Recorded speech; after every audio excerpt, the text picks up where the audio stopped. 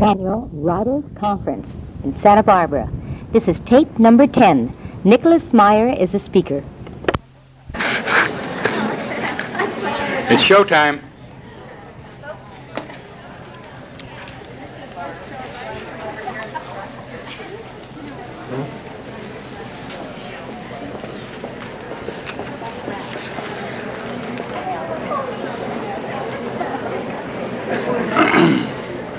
Good evening, and welcome back to the Culture Center of Southern California.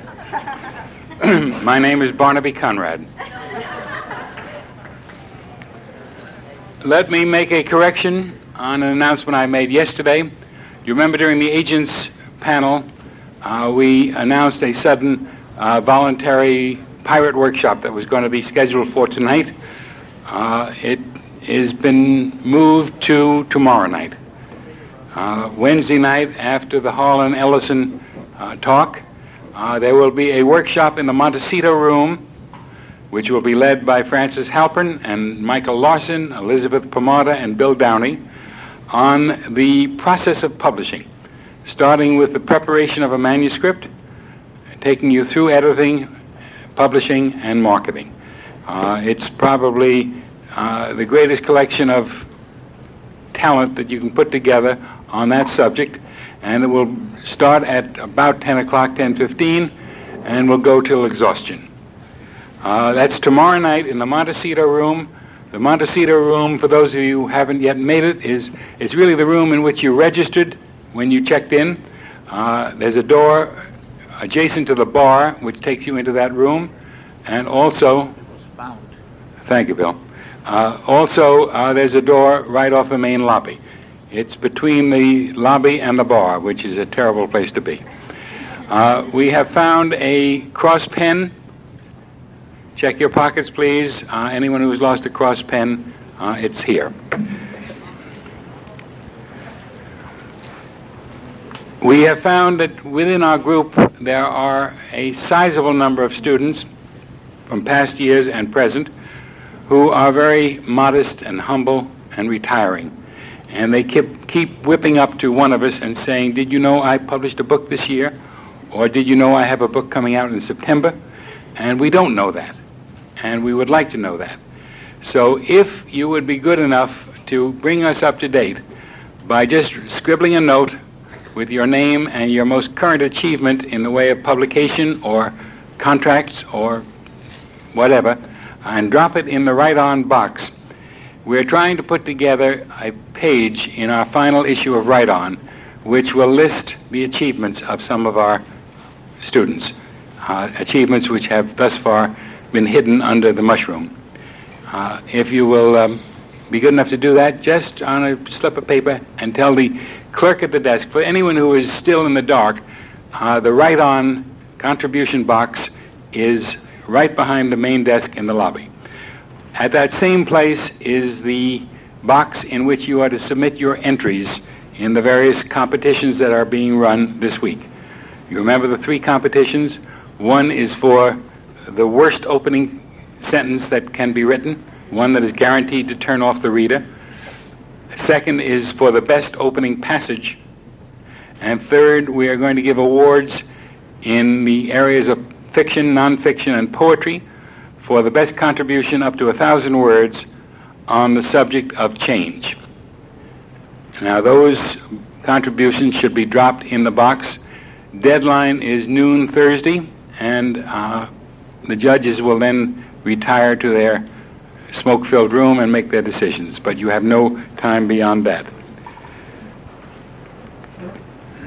I would like to also call your attention that, as we did yesterday afternoon, we have a stand-up mic in each aisle, and when our speaker is through this evening, instead of groping around the audience for questions and then having to repeat the questions which no one has heard, we're going to ask those who have questions to line up at the respective mics and ask the questions so that everyone can hear them. I think it worked very well yesterday, and I would like you to please follow the same procedure tonight, and we will do it for the remainder of our evening speakers. Before we go on with our speaker this evening, let me introduce a few people that you ought to know. Tomorrow afternoon at 4 o'clock, we have a girly act in the auditorium. Two very attractive young ladies who have published a book which will be out in September, representing their interviews with 100 magazine editors and publishers as to what they want. The book is going to be called Getting Published, and you are going to have the availability of their information. I'd like you to meet Diane Gage and Marcia Hipsch. Where are you, ladies? There they are.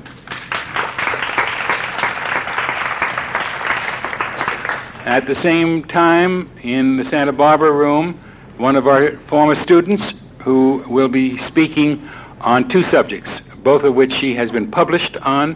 One is the subject of psychic women, and the second is the subject of biography. She has an upcoming book on a biography of Marguerite Higgins, the war correspondent. That's Antoinette May. Antoinette, are you here? There you are. Also with us is our speaker of last night, Hank Searles. Hank, where are you?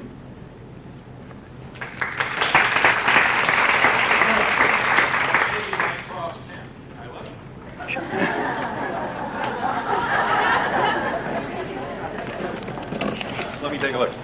Nope, wrong kind. If that's your pen, what were you autographing with outside? All right. We're up to tonight's program. Our speaker tonight has been somewhat falsely represented, and yet not really. In our advanced publicity, he has been given the designation of a writer-director. He has directed a series of major film efforts. He started, I think his first picture was one called Time After Time. He did another picture on Sherlock Holmes called The 7% Solution. He directed a major television mini-series on the Holocaust, the atomic bomb Holocaust, called The Day After, which you may remember, an ABC production, which got great acclaim. He did a Star Trek, The Wrath of Khan. What else have I got? He is just finishing, and he is just finishing at the moment a brand new picture, which was made in Mexico, and is a complete change of pace.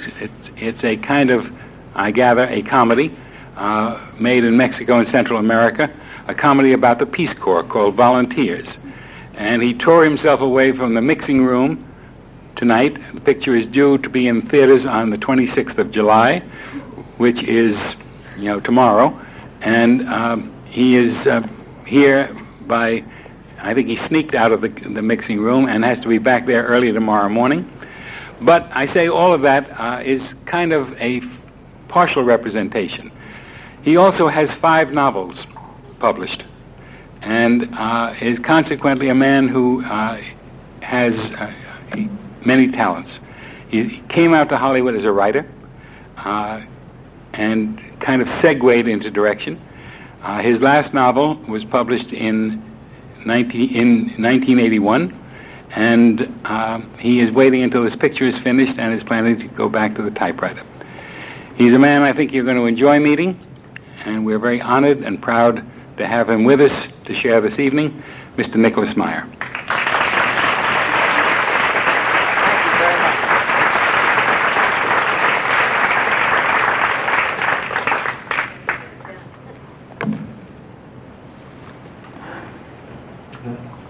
Thank you, Barnaby. Good evening, and thank you for attending. I call this encouraging. When I was invited to speak here this evening, I asked what topic I was to address. The answer, which reached me third hand in a foreign country, was talk about writing. And inasmuch as we are congregated more or less within the greater Los Angeles area, I assumed that my novels were of secondary interest and that screenwriting was the kind of literature we were going to discuss. an impression which may have been erroneous, but which nevertheless figures largely in the preparation of my text. I pondered several subjects related to screenwriting: the process of adaptation, writing for films versus writing for television versus writing for reading, that old standby, how to get an agent, and found myself yawning. I gave the matter some thought and decided to deliver a sermon instead. It's doubtless the frustrated preacher in me that rises to such an opportunity. There's a delicious moment at the end of the film version of Around the World in 80 Days, wherein Phileas Fogg, played by David Niven, with only minutes to win the bet upon which he has staked his entire fortune, dashes through the streets of London in a smoking jacket, only to run into a Salvation Army street gathering headed by Beatrice Lilly. When Fogg unthinkingly reveals to the stern-faced lady that he is in a desperate hurry because of a wager, she seizes his sleeve with religious fervor and halts him in his tracks. "A wager," she exhales portentously. "Don't give in to the Prince of Darkness." "Madam, I have no intention of giving in to the Prince of Darkness," says David Niven, who nevertheless allows himself to be detained long enough to sing a verse of hymn 527, "Have courage, my boy, to say no," and then graciously parts with a 5-pound note as he sails on to victory. That's the kind of sermon I'd like to deliver tonight, a brief but hopefully pertinent tug on your sleeves as you hurry in pursuit of doubtless worthy goals. All I ask is that you give me the few minutes of your time as graciously as Phileas Fogg does in the movie. At the risk of sounding pretentious, then, and possibly of leading you through a hall of mirrors, I would like to tackle a somewhat broader theme than may be normal at such gatherings as these, I don't know. Namely, the production of art as a moral act. Let me clear the decks first, if I may, by acknowledging that in all artistic endeavors, it is doubtful if a monetary consideration is absent. The Globe Theater of Shakespeare's time, we must remember, was a money-making operation. It is hard to believe that even the most abstruse poet does not somewhere contemplate the dreamy prospect of publication, and with it, some attendant financial reward. This is certainly as it should be, and Dr. Johnson was doing no more than acknowledging reality when he wrote that a man is a fool who writes for any other reason. That probably goes for women, too. But like Oscar Wilde's provocative assertion that all art is useless, Dr. Johnson's sweeping maxim is but one side of a coin. Artists do not live by dollars alone, else they would scarcely have developed as artists in the first place. Artists are people who believe they have something to say. Unfortunately, in pursuit of the former goal, we writers sometimes tend to overlook the latter. This is especially true in Hollywood, the vineyards in which I toil, where vast sums of money are spent in the creation and manufacture of artistic enterprises, requiring, inevitably, that still vaster profits justify these same costly enterprises. And the heat gets ever hotter. There can be no question that the cost of making a film has increased proportionately far more than the cost involved in publishing a novel, which, even allowing for inflation, is not very great.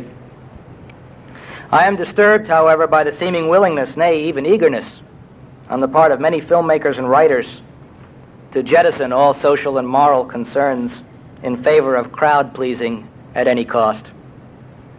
Perhaps I've simply been overwhelmed by the gravity of the times in which we live, wherein humanity, and indeed the planet itself, hangs by an unraveling cosmic thread.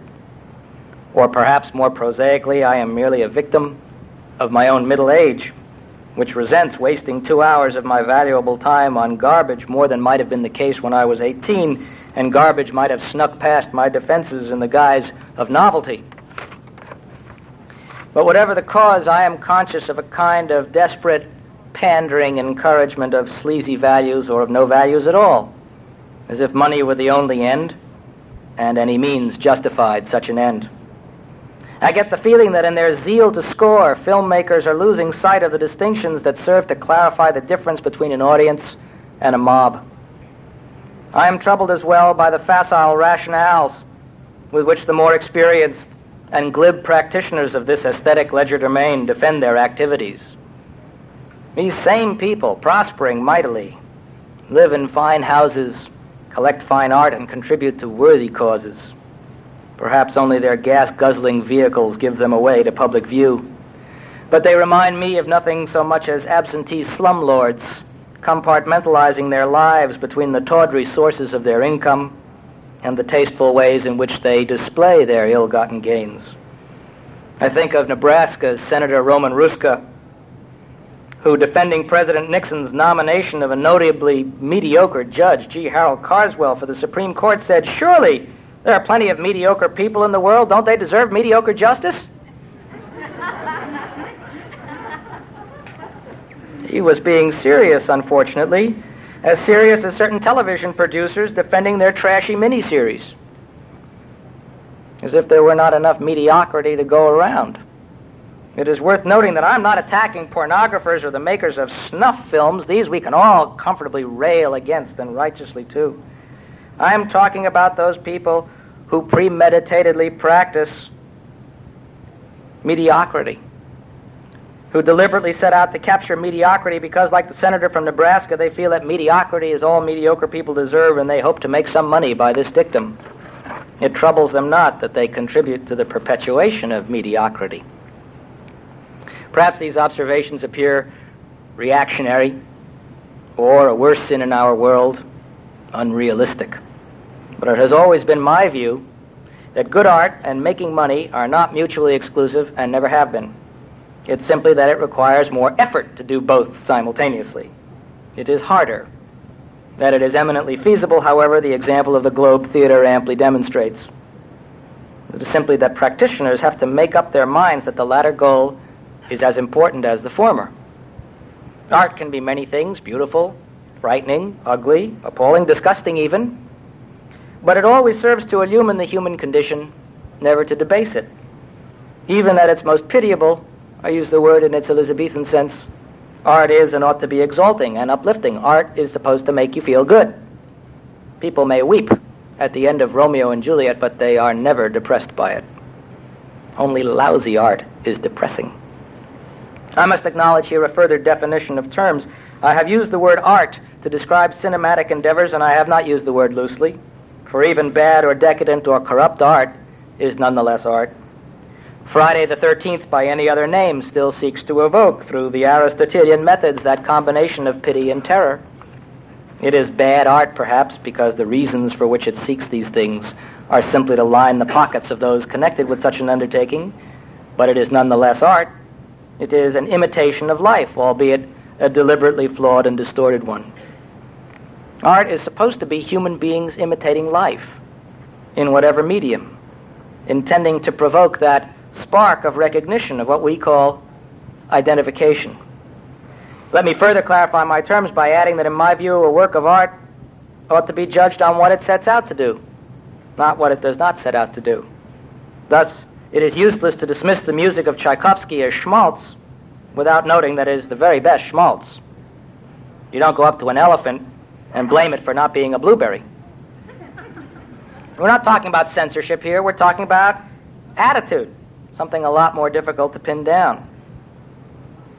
It may be that the callousness and callowness and carelessness which characterize much contemporary writing proceeds not so much as the result of a mercenary cynicism, but more unhappily as the product of a deep internal hopelessness.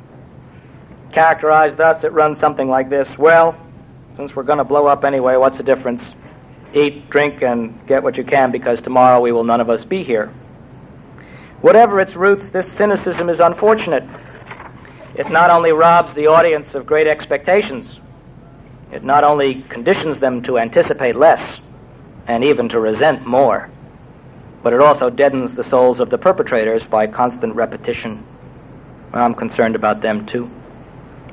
Instead of responding to content, we become obsessively concerned with form, with how well something is done, with how good the special effects are, so to speak, rather than with what is being done. I'm reminded of the man who brought Mark Twain to the circus and who objected when Twain failed to react to an acrobat hanging from a trapeze by his nose. "Don't you realize how difficult this is?" he demanded. Difficult, Twain responded. I wish it was impossible.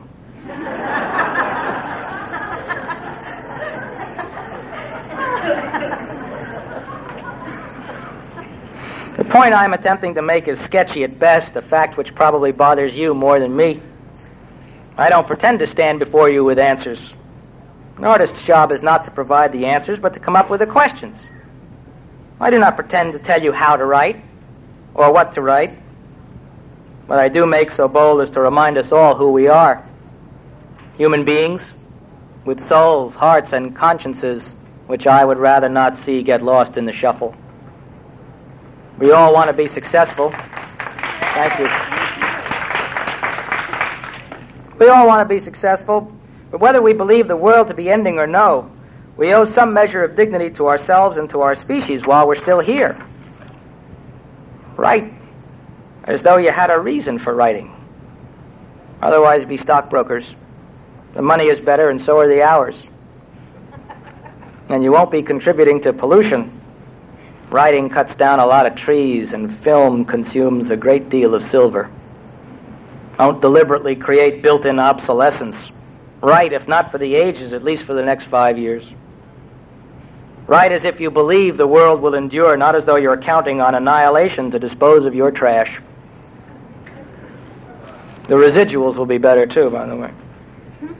If fiction is the lie that tells the greater truth, don't forget the greater truth you once wanted to tell. When I speak of art as a moral act, I'm not espousing a primary-colored moral vocabulary, a good guy, bad guy, white hat, black hat world, wherein Marcus Welby never loses a patient, the Mounties always get their man, America's always just, and the cops are never crooked, much less a president. I mean that the production of art is a moral act whether we like it or not. That is to say, our work has moral implications, whether we intended to or not. What I am urging here is that we become conscious of these implications when we sit down to work, that we do not allow our work to leave our desks without casting a newly awakened critical eye over the finished text and demanding of ourselves, is this useful? Or am I merely chopping down more trees? I would argue, in fact, that the so-called lip service morality found so often on television is not helpful. It not only creates a false and unenlightened view of reality, wherein cops are always honest and father knows best, but what is worse than a lie, such material is hypocrisy. In depicting such a world, television or film is not rendering life as it is or ought to be, but simply pandering to a set of arbitrary standards laid down by those in charge, who want to keep audiences placid and mesmerized with weekly doses of bread and circuses, doses of non-stimulating, non-controversial, reassuring pap. They don't want you to feel bad. They don't want you to feel good. They don't want you to feel. They want to tranquilize you into buying the underarm deodorant. The hypocrisy of these efforts lies in the fact that no one believes them, certainly not the people creating them, writers, casts, and crews, as anything other than steady and possibly lucrative employment. The morality they espouse is about as soul-searching as that former television host, now in the White House, who knows his audience so well that he effectively addresses us in cliches, hackneyed banalities, trite aphorisms, and the euphemisms from Father Knows Best. For this he is known as the great communicator. But on the contrary, the truth I ask us to keep an eye on is never pure and rarely simple. Just finding the damn thing half the time is a bitch. It may require a lifetime of effort. I realize that I have been posing my thesis in largely negative terms, and that may be a mistake. Look at it the other way around. As writers, you have a glorious opportunity before you. As writers, you are not only expected to write, you are also supposed to think, to offer us above all what Joseph Conrad described as that uncalled-for glimpse of truth for which the rest of us have forgotten to ask. Conrad's aim, he said, above all, was to make us see. As expressors of ideas, you are on the front lines of communication. Films and television reach untold millions with your ideas. Those millions are starving for more than bread. This confers upon you a mighty responsibility. If your ideas are to reach and influence millions, it is incumbent upon you to come up with good ideas. Do not squander your opportunity by squandering yourselves. Do not demean yourselves by groveling after shekels in the mud, for the mud will cling long after the shekels are spent. In doing justice to yourselves, you do justice to the rest of us. Well, I promised you a short sermon, so I will end here somewhat confused perhaps, but that's the way I started. I find the older I get, the fewer things I'm sure of. At least I didn't make you sing "Have Courage, My Boy," to say no. Thank you.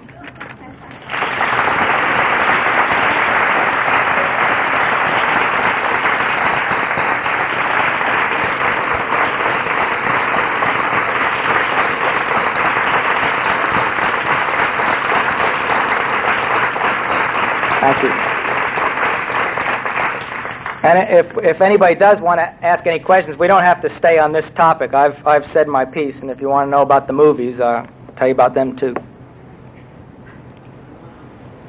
My question is, it strikes me that the TV miniseries The Day After. It wasn't a miniseries, parenthetically. It was just one night, 2 hours. Raise certain moral questions and stresses in American society that the administration responded to by promoting the so-called Star Wars weapon system. Do you see this comment? Do you have any comments on this? It's funny. I was I was in the cutting room working on The Day After. Must have been March of, what year did The Day After come out? Was that 84 or 84? 83? In March of 83, I was sitting in the cutting room, and the president had a press conference on the radio, and I was chopping away and listening, and he was talking about the military and the need to beef up and so forth, and he said, you know, I've been thinking a lot recently. Wouldn't it be better if we could live in a world that was free of fear and terror and nuclear? And I stopped cutting. I said, what's coming here? Something amazing. But I had no idea, and the next words I said, I envision, this great plastic umbrella that's going to... So I guess I heard about Star Wars, to answer your question, while I was editing the film. And I may say that for about 30 seconds there, while he paused or while he was building up to it, I thought, maybe some incredible regeneration of common sense was had about to afflict him. But no, what was really startling about it was when we made the film, we made it because we thought it was the right thing to do, but we didn't expect anybody to watch it, and we didn't expect the kind of attention that it got. People said, well, they hyped the hell out of it, and the answer is no, they didn't. The press hyped the hell out of it. I mean, contrary to whatever anybody thinks, you cannot buy the cover of Newsweek, at least not for the money we had. So we were astonished by the hoopla, and I have a friend who's a childhood friend of mine who has worked related to the State Department. He's a psychoanalyst, and he specializes in the psychology of terrorists and all sorts of emergency scenarios. And he broke with the State Department after Carter let the Shah into the United States, saying, you have no idea what you've just done. But he sort of serves on call to them. So he was my sort of pipeline into inside Washington. He got a call one day saying, we want you to come down to the Pentagon right now. The Joint Chiefs of Staff are going to watch a movie. We want you to be there when they watch this movie. So there was my friend sitting there with all these guys with fruit salad watching the Day After. And he said, I know the guy who made this. And they said, well, is he a flake? Is he a commie? And they said, no, he's a real red-blooded American guy. And then they sat down and watched the movie, and he said there was dead silence. Nobody laughed, nobody snickered, nobody called it names. And those guys were upset by it. And David Gergen, who was then the White House press secretary, was also at the screening, and said, well, the president has now seen it twice. What are we going to do? We have to counter this thing. And he said, well, the biggest mistake you can make, since nobody here is calling him on anything, is to impugn its accuracy. As we all know, if it's anything, it's the optimist's view of nuclear war. If they got any of their facts wrong, we didn't include Nuclear Winter, for example, because Nuclear Winter hadn't come out when we were making the movie. So we could have had Nuclear Winter, but we didn't know. Nonetheless, it's still the optimist's view of nuclear wars, that if it's inaccurate anything, it's not the way you'd like to have it be known. So you better try to co-opt it in some way. That's the verb. And they said, and what they did was they decided we must put on a representative of our own after the screening right away. Never mind the news conference afterwards. Somebody's got to get out and stroke everybody and say it's okay. And then they went round and round about who was to put on. They should put on. And they were going to put on Gene Kirkpatrick, and I wish they had. But my friend, and at that moment I didn't think he was my friend, said, "You guys have to be nuts," and he persuaded him to put on, George. And then they said, "Well, this movie proves that we need all these defenses. We need the Peacekeeper missile and Star Wars, and so this can never happen." Which I guess is more or less what I expected. I think that what the movie did was very limited, but maybe not insignificant. It took the subject of nuclear war out of everybody's closet and dumped it on the coffee table. And so that after 30 years of pretending that this is not the number one problem in the world, at least we now understand that. And I guess as a contributor to that accomplishment, that's the way I view it. I guess it didn't really rattle them all that much. It rattled them enough to put somebody on TV. TV can cancel out TV. That's what we learned from that.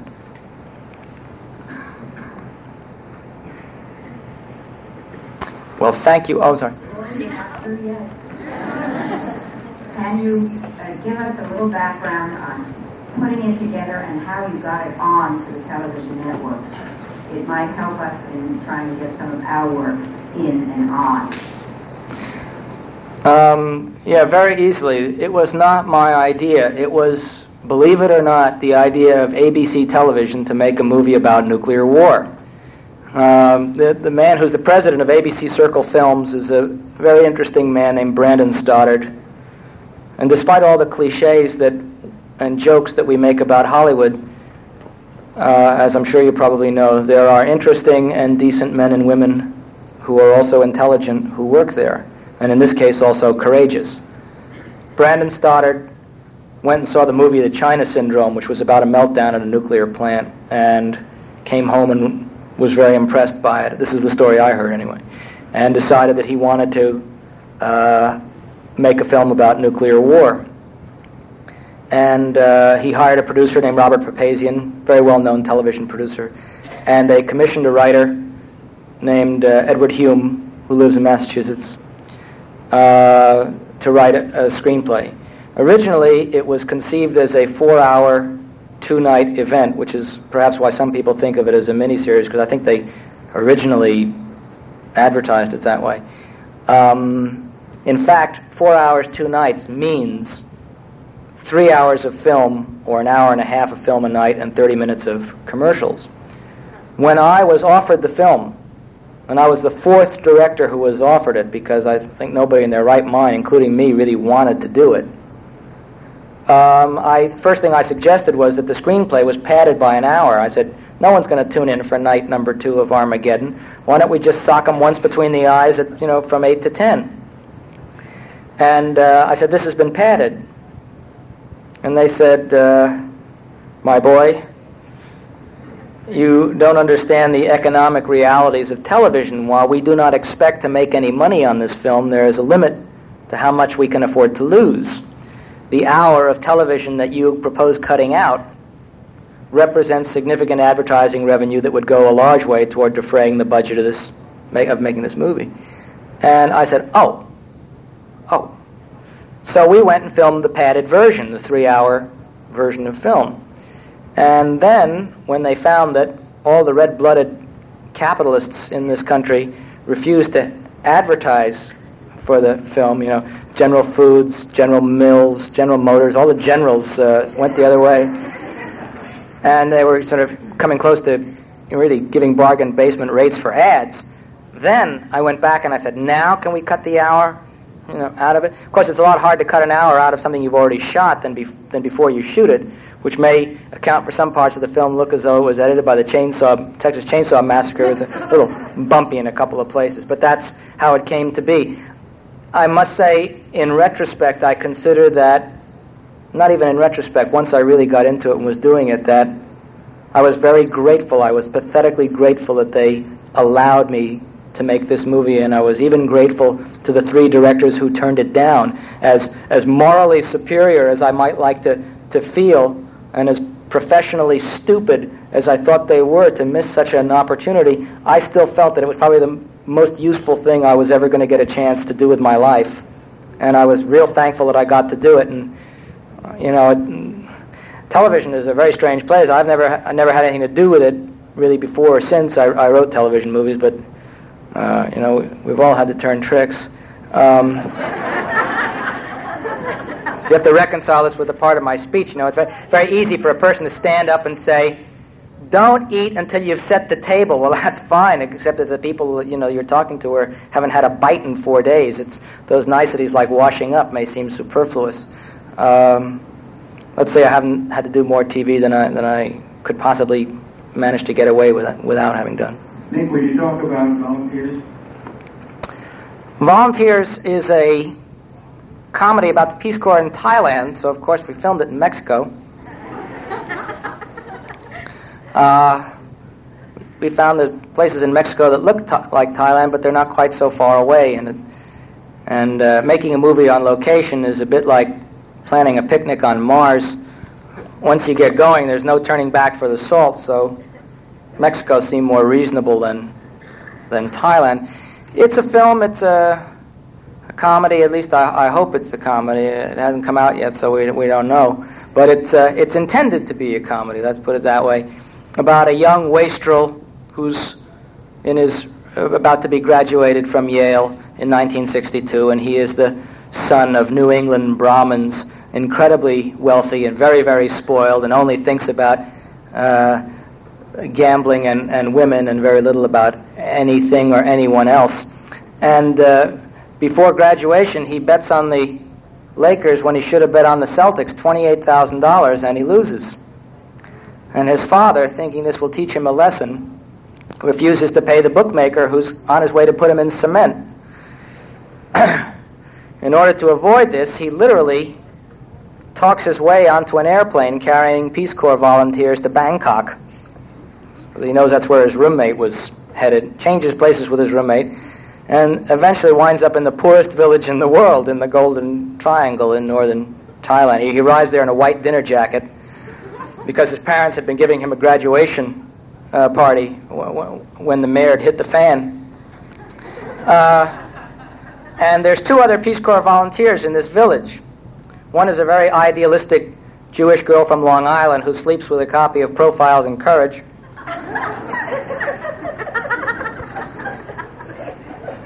And the other is a hyperkinetically active fellow from Washington State who was named Youth of the Year in Tacoma twice, but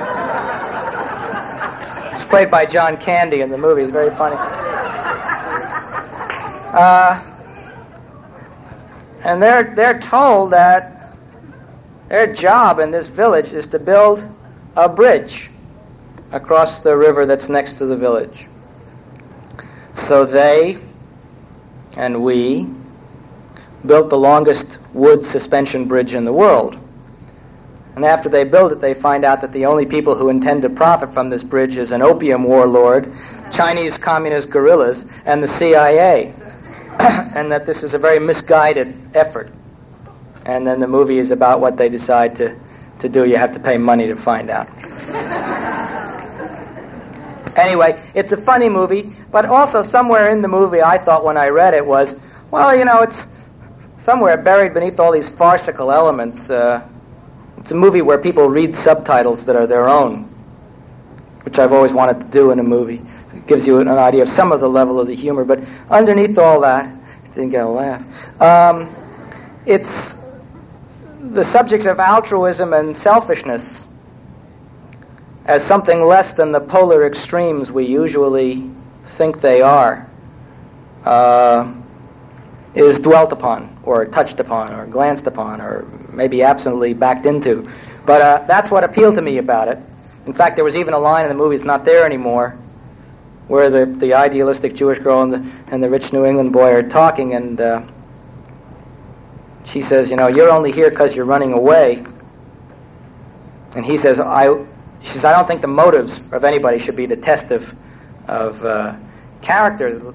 People build hospitals just to see their names on the outside, but that doesn't stop the sick from being healed. Altruism is often just a higher form of selfishness. Whereupon she leaps up irate. This is my scene I wrote. It's all gone. And she says, I'm not altruistic. I'm here because helping these people makes me feel better. And he says, which is the most selfish thing I ever heard. So somewhere, in writing a screenplay, I feel that the attrition rate for dialogue in a movie between the time you write it and the time the movie hits the theater is about 50%. 50% of what you write is going to go. And you can only hope that, like the amputee who still feels sensation in the cut-off limb, that some sensibility of that kind of stuff remains, and I don't know if it will or not. That's what I was going to ask you. Is there, I work in film production. I was wondering if there are any keys you could give us on key elements to look to hope that they don't get rampaged in production. There's an element between dialogue and your narrative is very brief when you're setting the scene. Are there any elements you can give us as to... Well, you raise a broad question. For those of you who didn't hear it, what works? What is key? How can you keep the things that mean something to you into a finished script? This is a complicated question. First, let me divide television from film, because there are vastly different considerations. American television, as I'm sure you know, is censored. Now, they don't call it a censor. That's been censored. They call it standards and practices. Isn't that good? Standards and practices. Standards and practices is you have a conversation with people who look like prunes. I know this. I only had it happen once. I had it on the day after, when one day Mr. Papazian said to me, now it's time we go and have this meeting with standards and practices. I said, what's that? He described that. I said, a censor. You're talking about a censor. He says, well, yes. I said, then say censor. We're having a conversation with a censor? Why? And he says, because before they allow you to film a script, they go through it and they tell you what you can and can't film. I was in the car by this time. We were driving over there, and I thought about this, and I said, I don't think I can do this. And he said, what do you mean? I said, well, if you were going to censor the script, the time to do it was before you offered it to me and I accepted to film it, not after. I accepted to film this script. Now you're telling me you're going to pull stuff out? I have to tell you, Bob, that I can't promise to abide by anything that goes on in this meeting. And he laughed. We went and we had this meeting. And somewhere they were reconciled now to the idea that the movie was about nuclear war. So I didn't have to fight that battle, but they were absolutely adamant that a young woman who had purchased a diaphragm could not do so in this movie. They were crazed about the diaphragm.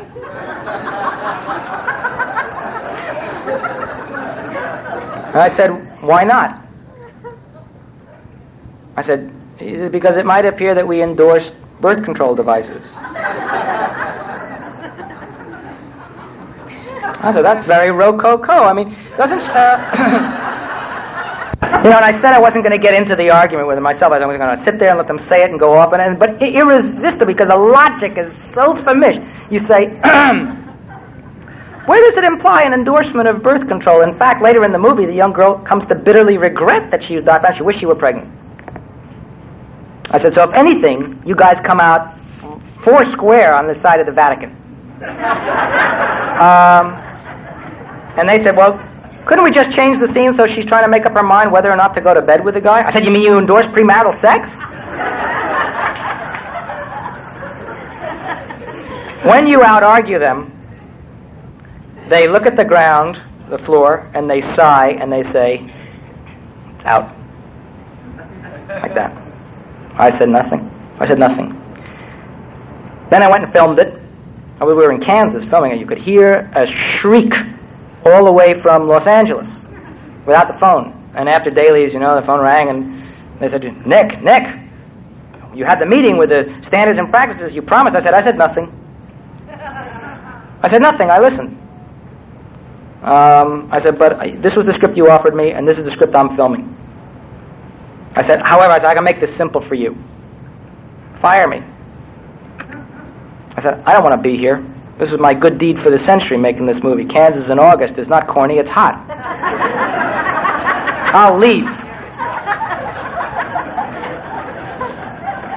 I'll take my stars, my editor, and my cameraman who will all walk with me. It's up to you. 2 weeks, you can start over. I said, we'll get back to you. I hung up and forgot about it. The next day, in a Kansas farmhouse, on some housewives' phone, with 20 of them on speaker phones, right, on the other end. There was, Nick, look, it's your movie, you film it the way you see fit, blah, blah, blah. However, corporately, we are advised to tell you, officially, that scene is not in the movie. I said, fine. And of course, the fact is that they liked the scene because it was tasteful, it was funny. You had to be real quick or you didn't even understand that it was a diaphragm, since the word, God forbid, was never even mentioned. And it stayed in the movie, so they can overrule themselves if they want. And more experienced practitioners than I in television will tell you that they deliberately write in fucks and shits and goddams and all sorts of stuff so that people will miss. They trade off. They deliberately load it in order to protect the stuff that you're talking about that you think is important. They put into the script all sorts of diversions and camouflage, and I don't know the right word. And they say, well, you can't have this shit, and then you make a big fight about that. And meanwhile, there was a goddamn that snuck through on the page before they didn't notice. Now, that's television, and it would be, as Mark Twain said, funny if it weren't mortal. Movies is a different kettle of fish. Movies, for really all practical purposes, there's no censorship in movies. Loosely, when you undertake to make a film, they'll tell you we want this film to be a PG or a PG-13 or an R, but you go into it knowing that, and it's up to you to and no one censors the script before it starts. However, there is another, I guess they do the word dynamic. I don't know if it's dynamic like tactic. I mean, tactic is, there's no singular, it's tactics or statistic. There's no statistics, comparative figures. But let me use the word dynamic for a moment. There's another dynamic at work making a movie. And it also applies to television. It has nothing to do with censorship in any official sense. And that is simply that the screenplay for a film, like the text of a play, is a blueprint, like the blueprint for a building. And there's, I would venture to say, although I'm not an architect, no blueprint so perfectly constructed that it has never needed revision when the contractor started to build it. And what happens is you can look at a script and you can go over it and over it and over it again and pull out everything you think you don't need and pare it down and pare it down and pare it down. And then you film it. And then you cut each scene together as perfectly as you can so that every moment in the movie plays the way you think it to. Then you stick all the scenes together and you look at the movie and it is invariably terrible. First cuts are terrible. It's a maxim that no movie is ever as good as its dailies or as bad as its first cut. The first cut, you look there and you think that, suicide would be nice if you only had the nerve. And what has happened is that the thing takes on a life of its own. It's the same thing if you were a novelist, and I suspect a poet. There is a moment when the body on the table starts to breathe. And now you have created whatever it is you have created, and it has a life of its own. And it's very hard to make characters do things that they don't want to do because of some superimposed thematic or schematic grid. And even to lesser extent and tiny detail, you will find that when you take out your movie and screen it, the audience is way ahead of you. And logical links and connections and even wonderful lines are suddenly either superfluous or redundant or patronizing, and you take them out. There is some live interaction. I wrote my speech, but I amended it while I was talking because of the perceived dynamics that were going on here. And it's very hard to tell you how to protect your text against that. I once heard that Jack Nicholson told somebody I know who was working on a movie of his, he used the line, "Throw away your darlings," which meant that there are those things that you are just in love with, and you have to be ruthless enough to perceive whether, independent of your love, they do or do not belong. And there's no guarantee against that. Throw away your darlings. This is true not only of writing movies and what happens in the process of movies, but plays or books. You get an idea, a central idea. I don't know what it is. man discovers boy in bed with dog. I don't know what it is, but whatever this compelling image is, it catalyzes, it provokes an entire story, play, movie, opera, what have you. And when you have finished writing it, the one thing that no longer belongs in it is the scene with the man, the boy, and the dog. And that's a hard one. You feel a vague sense of disloyalty to something, maybe yourself, when that scene has to come out. My advice is to put it in a drawer, save it for something else, and you'll see if you work it in. There are lines which I continually try to work into movies, and most of the time it comes out. And I have to watch because I have a tendency to sermonize, as if you couldn't tell. So that all that dialogue about altruism and selfishness, one hopes one got it in through the characters rather than suddenly George Bernard Shaw making an appearance in this John Candy movie. I wanted to continue the British movie Threads and how you felt about that. It's kind of like a British version of The Day After. I have not seen it. I understand it's vastly superior to The Day After, which does not astonish me because I think British television tends to be better. I wasn't around to see it when it was on, and I was also frightened to see it. I suppose frightened, A, because of nuclear war scares me, and B, that my ego would take a battering because they did it better. What an honest answer. I can't believe it. That's an honest answer, but your picture was better than Fred. Well, I didn't see it, so I can't even venture a non-objective opinion. Although it's true, I do discuss books I haven't read with great fervor. Then everybody does. We used to have contests at my house that you were supposed to name things that you'd never read that people all expected you to read, and the object was that no one else was allowed to groan when you would say, "I've never read, X," and then I digress. Could you tell us your background, the steps and changes in your career, and how you kept from doing a dumb or gross move? I didn't keep from doing one. No, I didn't do that, but everybody has a guilty secret, My background is simple. I'm your basic New York psychoanalyst son.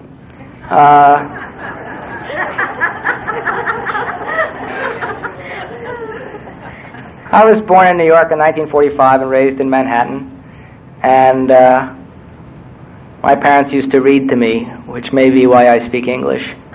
And I went to the University of Iowa, which is where I continued to speak English because I am a product of the Writers' Workshop, of whom I think the director of the workshop is here, Black Jack Leggett.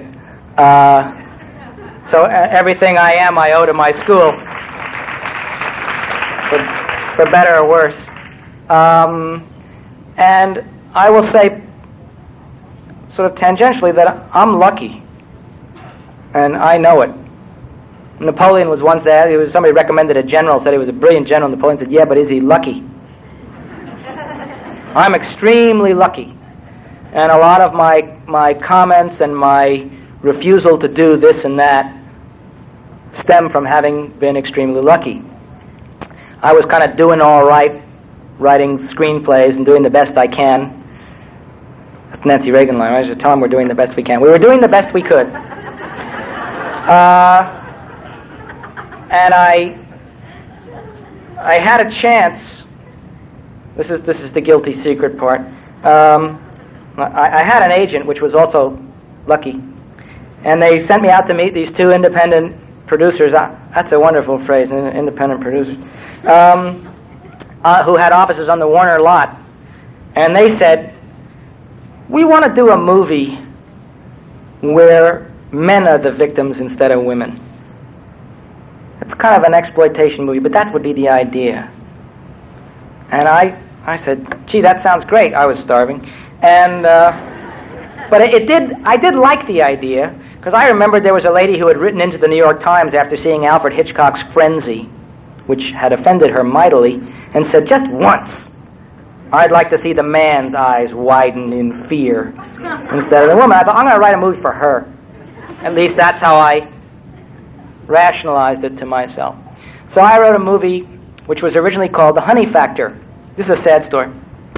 And The Honey Factor was about a giant research and development corporation somewhere in rural California, where there were an awful lot of brainy people with a lot of time on their hands. And all of a sudden, the men in the town start dropping dead from sexual intercourse. And the women are becoming rosy and redolent with health. Men have to go onto the buddy system. Right? They can't be left alone. And it turned out, that some experiment in their entomological department had gone awry, and that these ladies were all sort of hybrid queen bees. And that, when queen bee mates, the drone dies. And I wrote this with whatever elan I was capable of bringing to it at age 26, and was persuaded that I had written a movie that could play Cinema One on 3rd Avenue or the Paramus Drive-In and had something to say to each.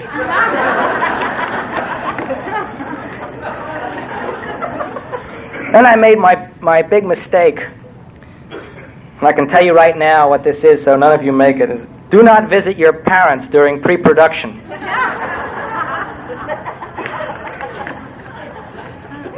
I said it was like having a picnic on Mars. Pre-production is when they stuff the hamper.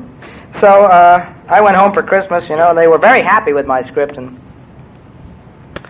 I came back and I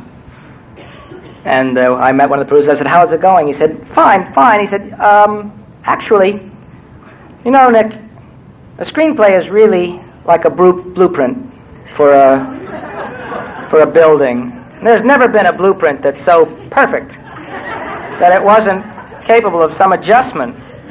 You understand what I'm saying? I was like, "Sure." So we made a few adjustments. I said, "What do you mean?" And I said, "Could I read it?" He said, "Absolutely. Here." So I read it. It's no longer called The Honey Factor, which you can now see was a very clever title after the fact. It was called The Invasion of the BEE Girls. Spouts out the spelling.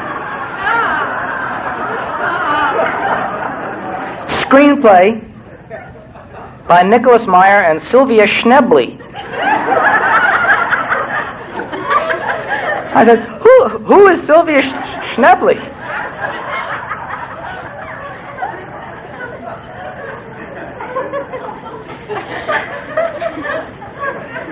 Well, it doesn't much matter who she was, but it's just somebody trying to get ahead.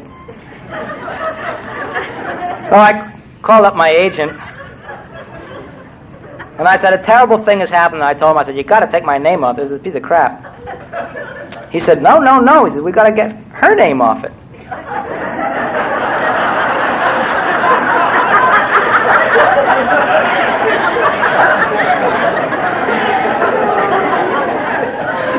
I said,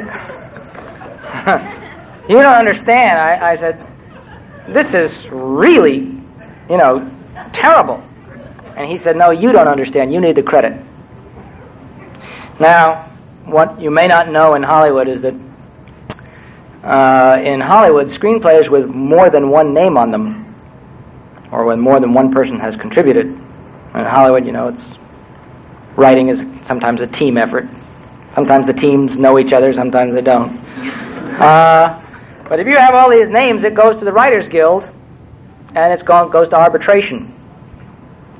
I've been on the arbitrating committee, and several times I've read these arbitrations. I know what they are.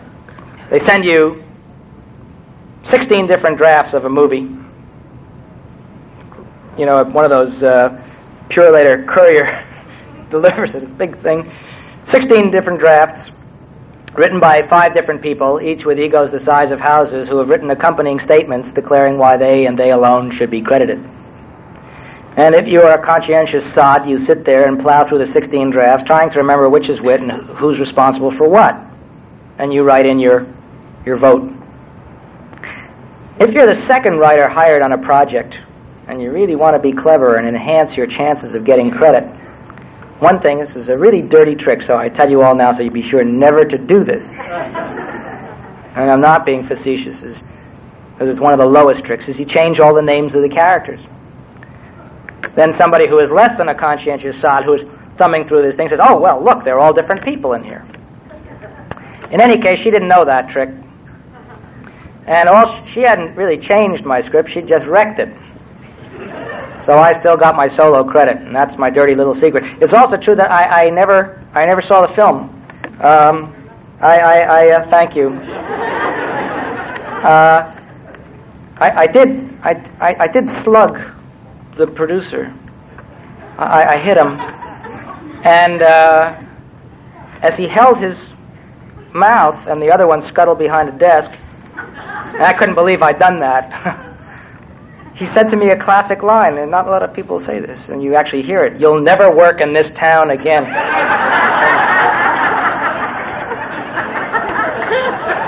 Now he sees me, and he always shakes my hand and smiles, and Hollywood's a place with selective memory, I suppose. But I did find out from a friend where it was shooting in Valencia up by Cal Arts, and feeling very much like an abandoned child or something, I went out there and watched them do this, and I remembered that they were shooting a close-up of two people talking. It was actually not a close-up, it was a medium shot. It was somewhere in there. Two people talking. And the actor who was talking was rocking back and forth on his heels like this. You can almost see the effect with this thing cutting me off. He was talking. And I knew this wasn't going to be a good film. So I didn't see it. I am ashamed of it.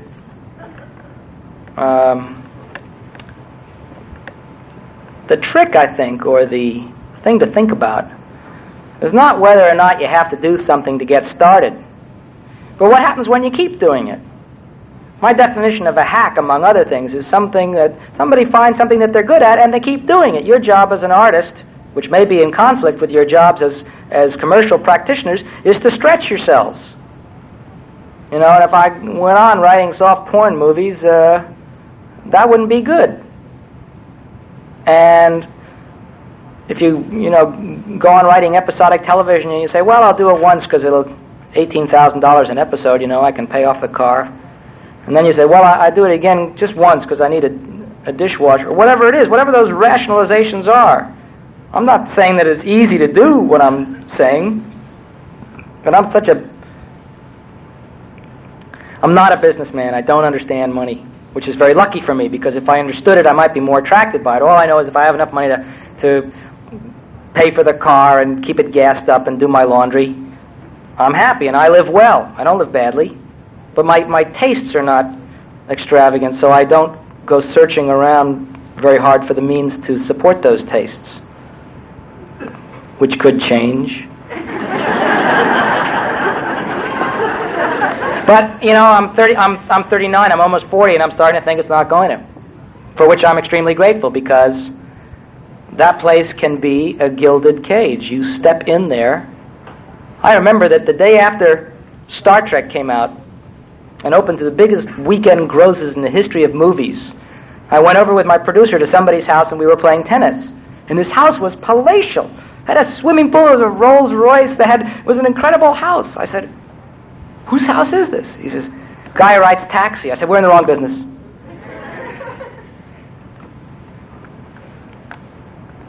Can you tell us how the book of the 70% Solution came into being and what kind of research you did on it, what you thought of the movie, and are you going to write another Sherlock Holmes book? Okay, the thing you have to know about me, or you don't have to, but I'll tell you, is that I'm a very slow thinker. I talk fast, but I think slow, and all the things I'm saying up here are things I've thought of before, which is why they come out fast. So it takes me ages and ages to write anything, because it takes me a long time to think up an idea, and most of my ideas stink. So that's why my output is kind of small. I always envy people who've just got another book waiting to go and another movie. Brian De Palma always directing. I can't do it. When I was 13 years old or whatever, I read the Sherlock Holmes stories and was completely captivated. And if people here have not read Conan Doyle in the original English, as opposed to the Basil Rathbone nonsense, I suggest you do it, because they are wonderful stories and examples of short stories. There's a cartoon of a 13-year-old boy reading the last Sherlock Holmes story of the series, The Final Problem, with a look of dismay on his face, and the caption is Life's Darkest Hour. And I think for many people who read Sherlock Holmes stories with great affection as I did, it was indeed life's darkest hour when those 56 short stories and 4 novellas came to an end, and there's always been an irresistible impulse to write your own, to do more. And when I was a kid, I was greatly captivated by this is a long story, and just wave me off if it starts to get too long. I was greatly captivated by My Fair Lady. That was all the rage when I was a kid, and we all had the phonograph album and went to see the show. And as I looked at it, and then I later learned it was based on a play by Bernard Shaw called Pygmalion. And then I looked at that, because there's a movie of it. And I said, George Bernard Shaw was stealing from Arthur Conan Doyle. Henry Higgins is a ripoff of Sherlock Holmes. Even to his last name, even to his misogynistic temperament, and the fact that he is a deducer. He only deduces where people were born from the way they speak. But instead of Dr. Watson just back from Afghanistan, he has Colonel Pickering just back from India. Instead of living at 21B Baker Street, he lives at 27A Wimpole Street. Instead of Mrs. Hudson, the landlady, there's Mrs. Pierce, the landlady. It was all a ripoff. And I thought, if that's true, and there was no doubt in my mind that it was, and there's no doubt in yours now either. And Pygmalion made a successful musical. I thought Sherlock Holmes ought to make a great musical. I was about 15 when this insight penetrated the ivory dome. But 15-year-old kids don't get to write Broadway musicals. My big mistake was being at a cocktail party that my parents took me to, and I bent the ear of a famous Broadway producer whom I had met, telling him my idea.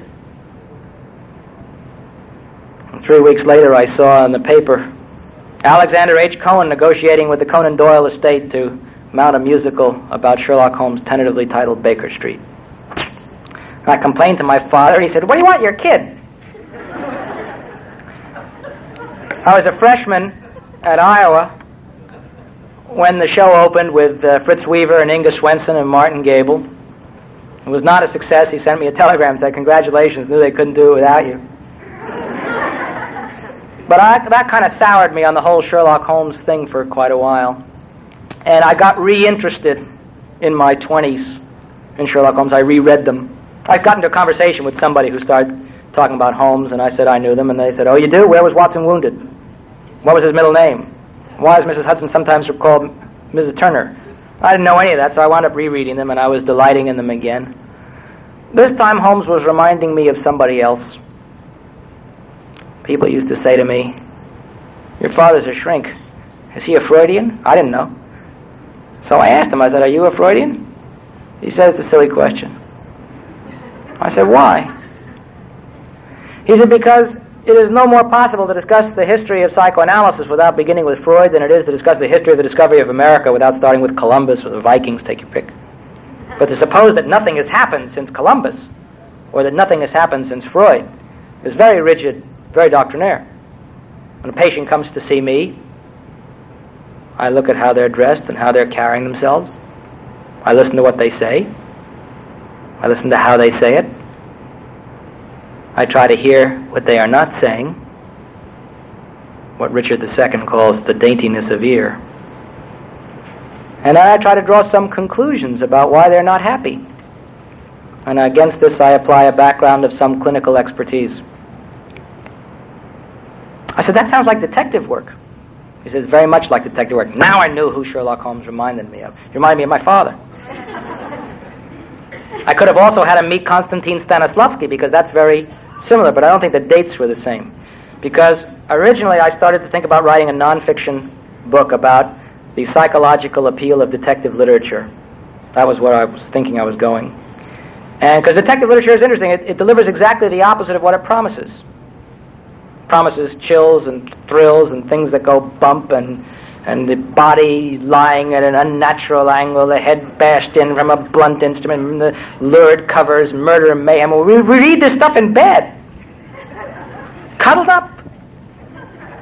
Cozy, we call it. I like to curl up with a good mystery. How can that be? There's something is contradictory. And the answer, I think, is that detective literature delivers exactly the opposite of what it promises. It is as formal as an English sonnet, that although it appears to imitate life, it actually elucidates, it explains life. In detective literature, nothing ever happens without a reason. In life, you're walking down the street, you fall into a manhole cover, you slip and die. It makes no sense, cosmic. That never happens in a detective story. Everything, as the detective is frequently fond of saying, it all adds up. So maybe that's why people like it, because they like its reassuring quality.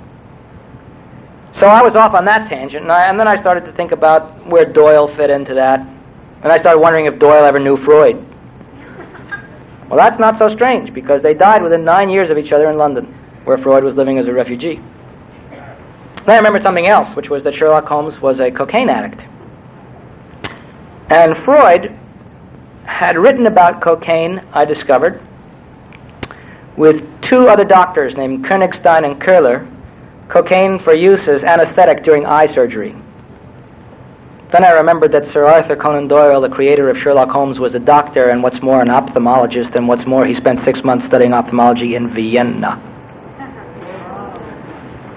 And at that point, that's how the story, that's how the book originated. It only took 15 years, because it was slow, and I spent years wandering down the wrong way. I wrote the screenplay for the movie, and I liked the movie very much, except for my part of it, which is, it was the first big screenplay I ever wrote, and it's got too much talk, I think. And it was an odd situation, because usually it's the director who turns to the writer and says, "I'm very sorry, kid, but your line, your scene has to go." And here, Herb Ross, who had such respect, almost bordering on awe for the written word, the writer, I kept saying, "Can't we pull this out? You don't need this." And he would get very upset. At the end of the movie, when Freud hypnotizes Holmes for the last time and reveals a lot of stuff about his past, all of which is illustrated by the film, I had written a speech about yay long, where Freud says, now we understand why he's a detective, we understand why he uses cocaine, we understand why he's frightened of women, and so on and so on and so on. And at that point, Watson says, "You're the greatest detective of them all." And the actor, Alan Arkin, playing Freud, did something so wonderful at the beginning of the speech. First lines of the speech were, "It becomes clear." And he went like this. And I said, "Cut the speech." He said, "What?" I said, "Cut the speech, cut the speech. The audience is already there. We just saw it. Why does he have to repeat it? Just cut." It goes like this. "It becomes clear." And the other guy says, "You're the greatest detective of them all." And he wouldn't let me do it. He said, wonderful word, I forgot it. He said, "You're deballing your script." It's different from castrating, but I'm not sure how I said. "You're deballing your script." He wouldn't let me do it, and we had little battles like that. But aside from the fact that I wrote too many words, I love the acting. I love the look of it. I think it's a handsome movie, and I think it's a smart movie. And every time you get to make a smart movie, you can be very relieved and feel a little good. I don't think it was a waste of silver nitrate. And I did write another Sherlock Holmes story, a very different one. Originally, I wasn't going to do it. And I did it for a couple of reasons. I had met Francis Coppola, and I said, "Why did you do Godfather 2? And he said, "Well, I did it for a number of reasons, not the least of which was that there were certain rules and strictures about Godfather 1 that I couldn't get beyond, and there were certain things, morally speaking, that disturbed me about it." He said, "And I also wanted to see if I could go back to the well again and make lightning strike twice." I thought that was interesting, that you could correct mistakes, you could do something better, and you could also test yourself to see if you could do it again. But I still hadn't made up my mind to do that. But I had a conversation with another director named Ulu Grossbard, whom I was talking to at a party, and we were talking, and he said, "You should do it," and I'll tell you why. Because artists live very uncertain economic existences. You may go for a long time without any kind of income, or sizable income. And what this do will give you the right to fail. You won't starve. You take a lot of money, you do this. It's not like, they're asking you to molest children here. Just write another Sherlock Holmes story. Conan Doyle did it 60 times. Do another one, take the money, and you have bought yourself the right to experiment on something else. And I have. I've written other books. They've not been as successful, parenthetically. But at least I had the satisfaction of being able to write them. And I'd like to think that the West End horror, for some reason or other, could be said to have paid for Confessions of a Homing Pigeon. A book which you haven't heard of, but which meant a lot to me.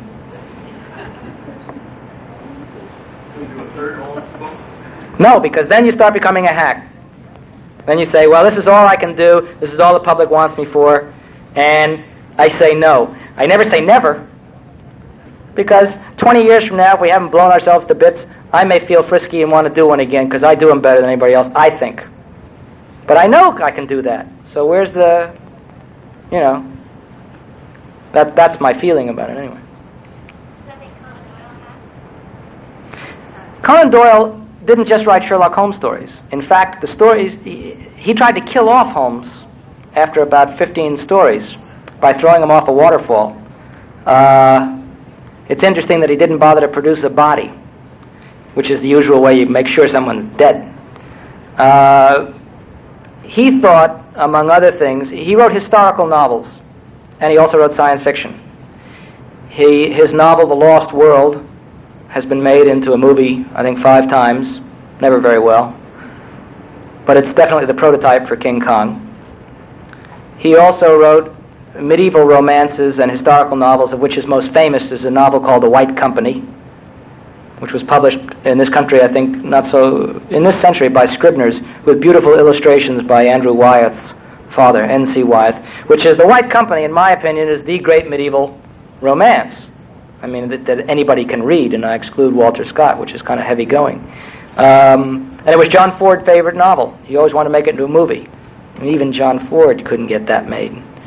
But he wrote a lot of other stuff. So I can't think of him as a hack. Interestingly enough, the first time he was going to kill him off was after 7 stories.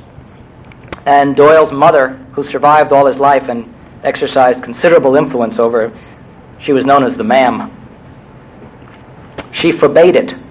She forbade him to kill Sherlock Holmes. A lot of people don't see the relationship between Holmes and Doyle. Doyle's big, bluff bear of a man, and Holmes lean and ascetic, and they say, well, there's really not very similar. Doyle was married twice. It's interesting, though, because Holmes tells Watson that he's descended from the sister of the French painter Vernet. Of course, Holmes, being fictional, isn't descended from anybody. But Doyle was descended from the sister of Vernet. And they both bank at the same bank. And they're both offered knighthoods in the same month of the same year. And Arthur Conan Doyle didn't want to accept his knighthood.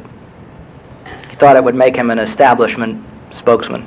But his mother, the Ma'am, said that he must do it, because otherwise he might offend the Queen. So he did it. It's interesting to note that Sherlock Holmes, about whose mother we hear not a blessed syllable, turns down his knighthood without a backward glance. And you can begin to see now the relationship between these two men. Here was Doyle in a life surrounded by women, and Holmes could be as misogynistic as he wanted. And you can also see that Holmes served as a kind of an emotional steam governor for a lot of Doyle's repressed feelings and things he wanted to say, and that when Doyle was feeling finally good enough and secure enough and well enough and rich enough, he killed him off. But he didn't produce a body, because somewhere he thought, maybe, never say never, the time may come when I need him again. And if you look at the chronology, and if my theory would be correct, then the reappearance of Sherlock Holmes 10 years after he was killed off ought to coincide with some emotional trauma of Doyle's. And I think when you see that his wife died after a long illness, and then Sherlock Holmes starts to come back, that there is some validity to this connection. Doyle himself was completely, sort of willfully obtuse about Holmes' appeal. He professed never not to get it. Somebody sent a bill from his tailor to Doyle addressed to Sir Sherlock Holmes. He didn't think it was funny.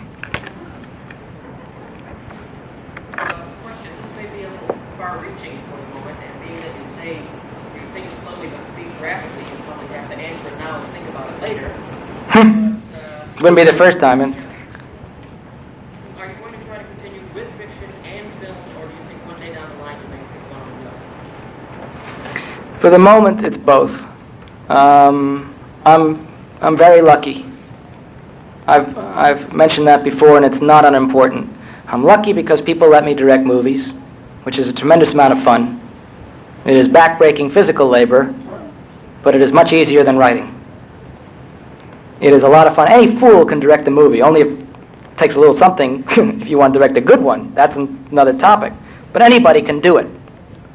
And as long as I can do it and get away with it, it's a real interesting way to see the world and meet wonderful people and go places, and they pay you money for it, and maybe you can make a movie that's about something good. I don't make as many movies as some other people because I am, I think, pretty choosy about what I'll do. At the same time, you can OD on the people. You can, by the time you're finished with a movie, you're ready to be by yourself a while.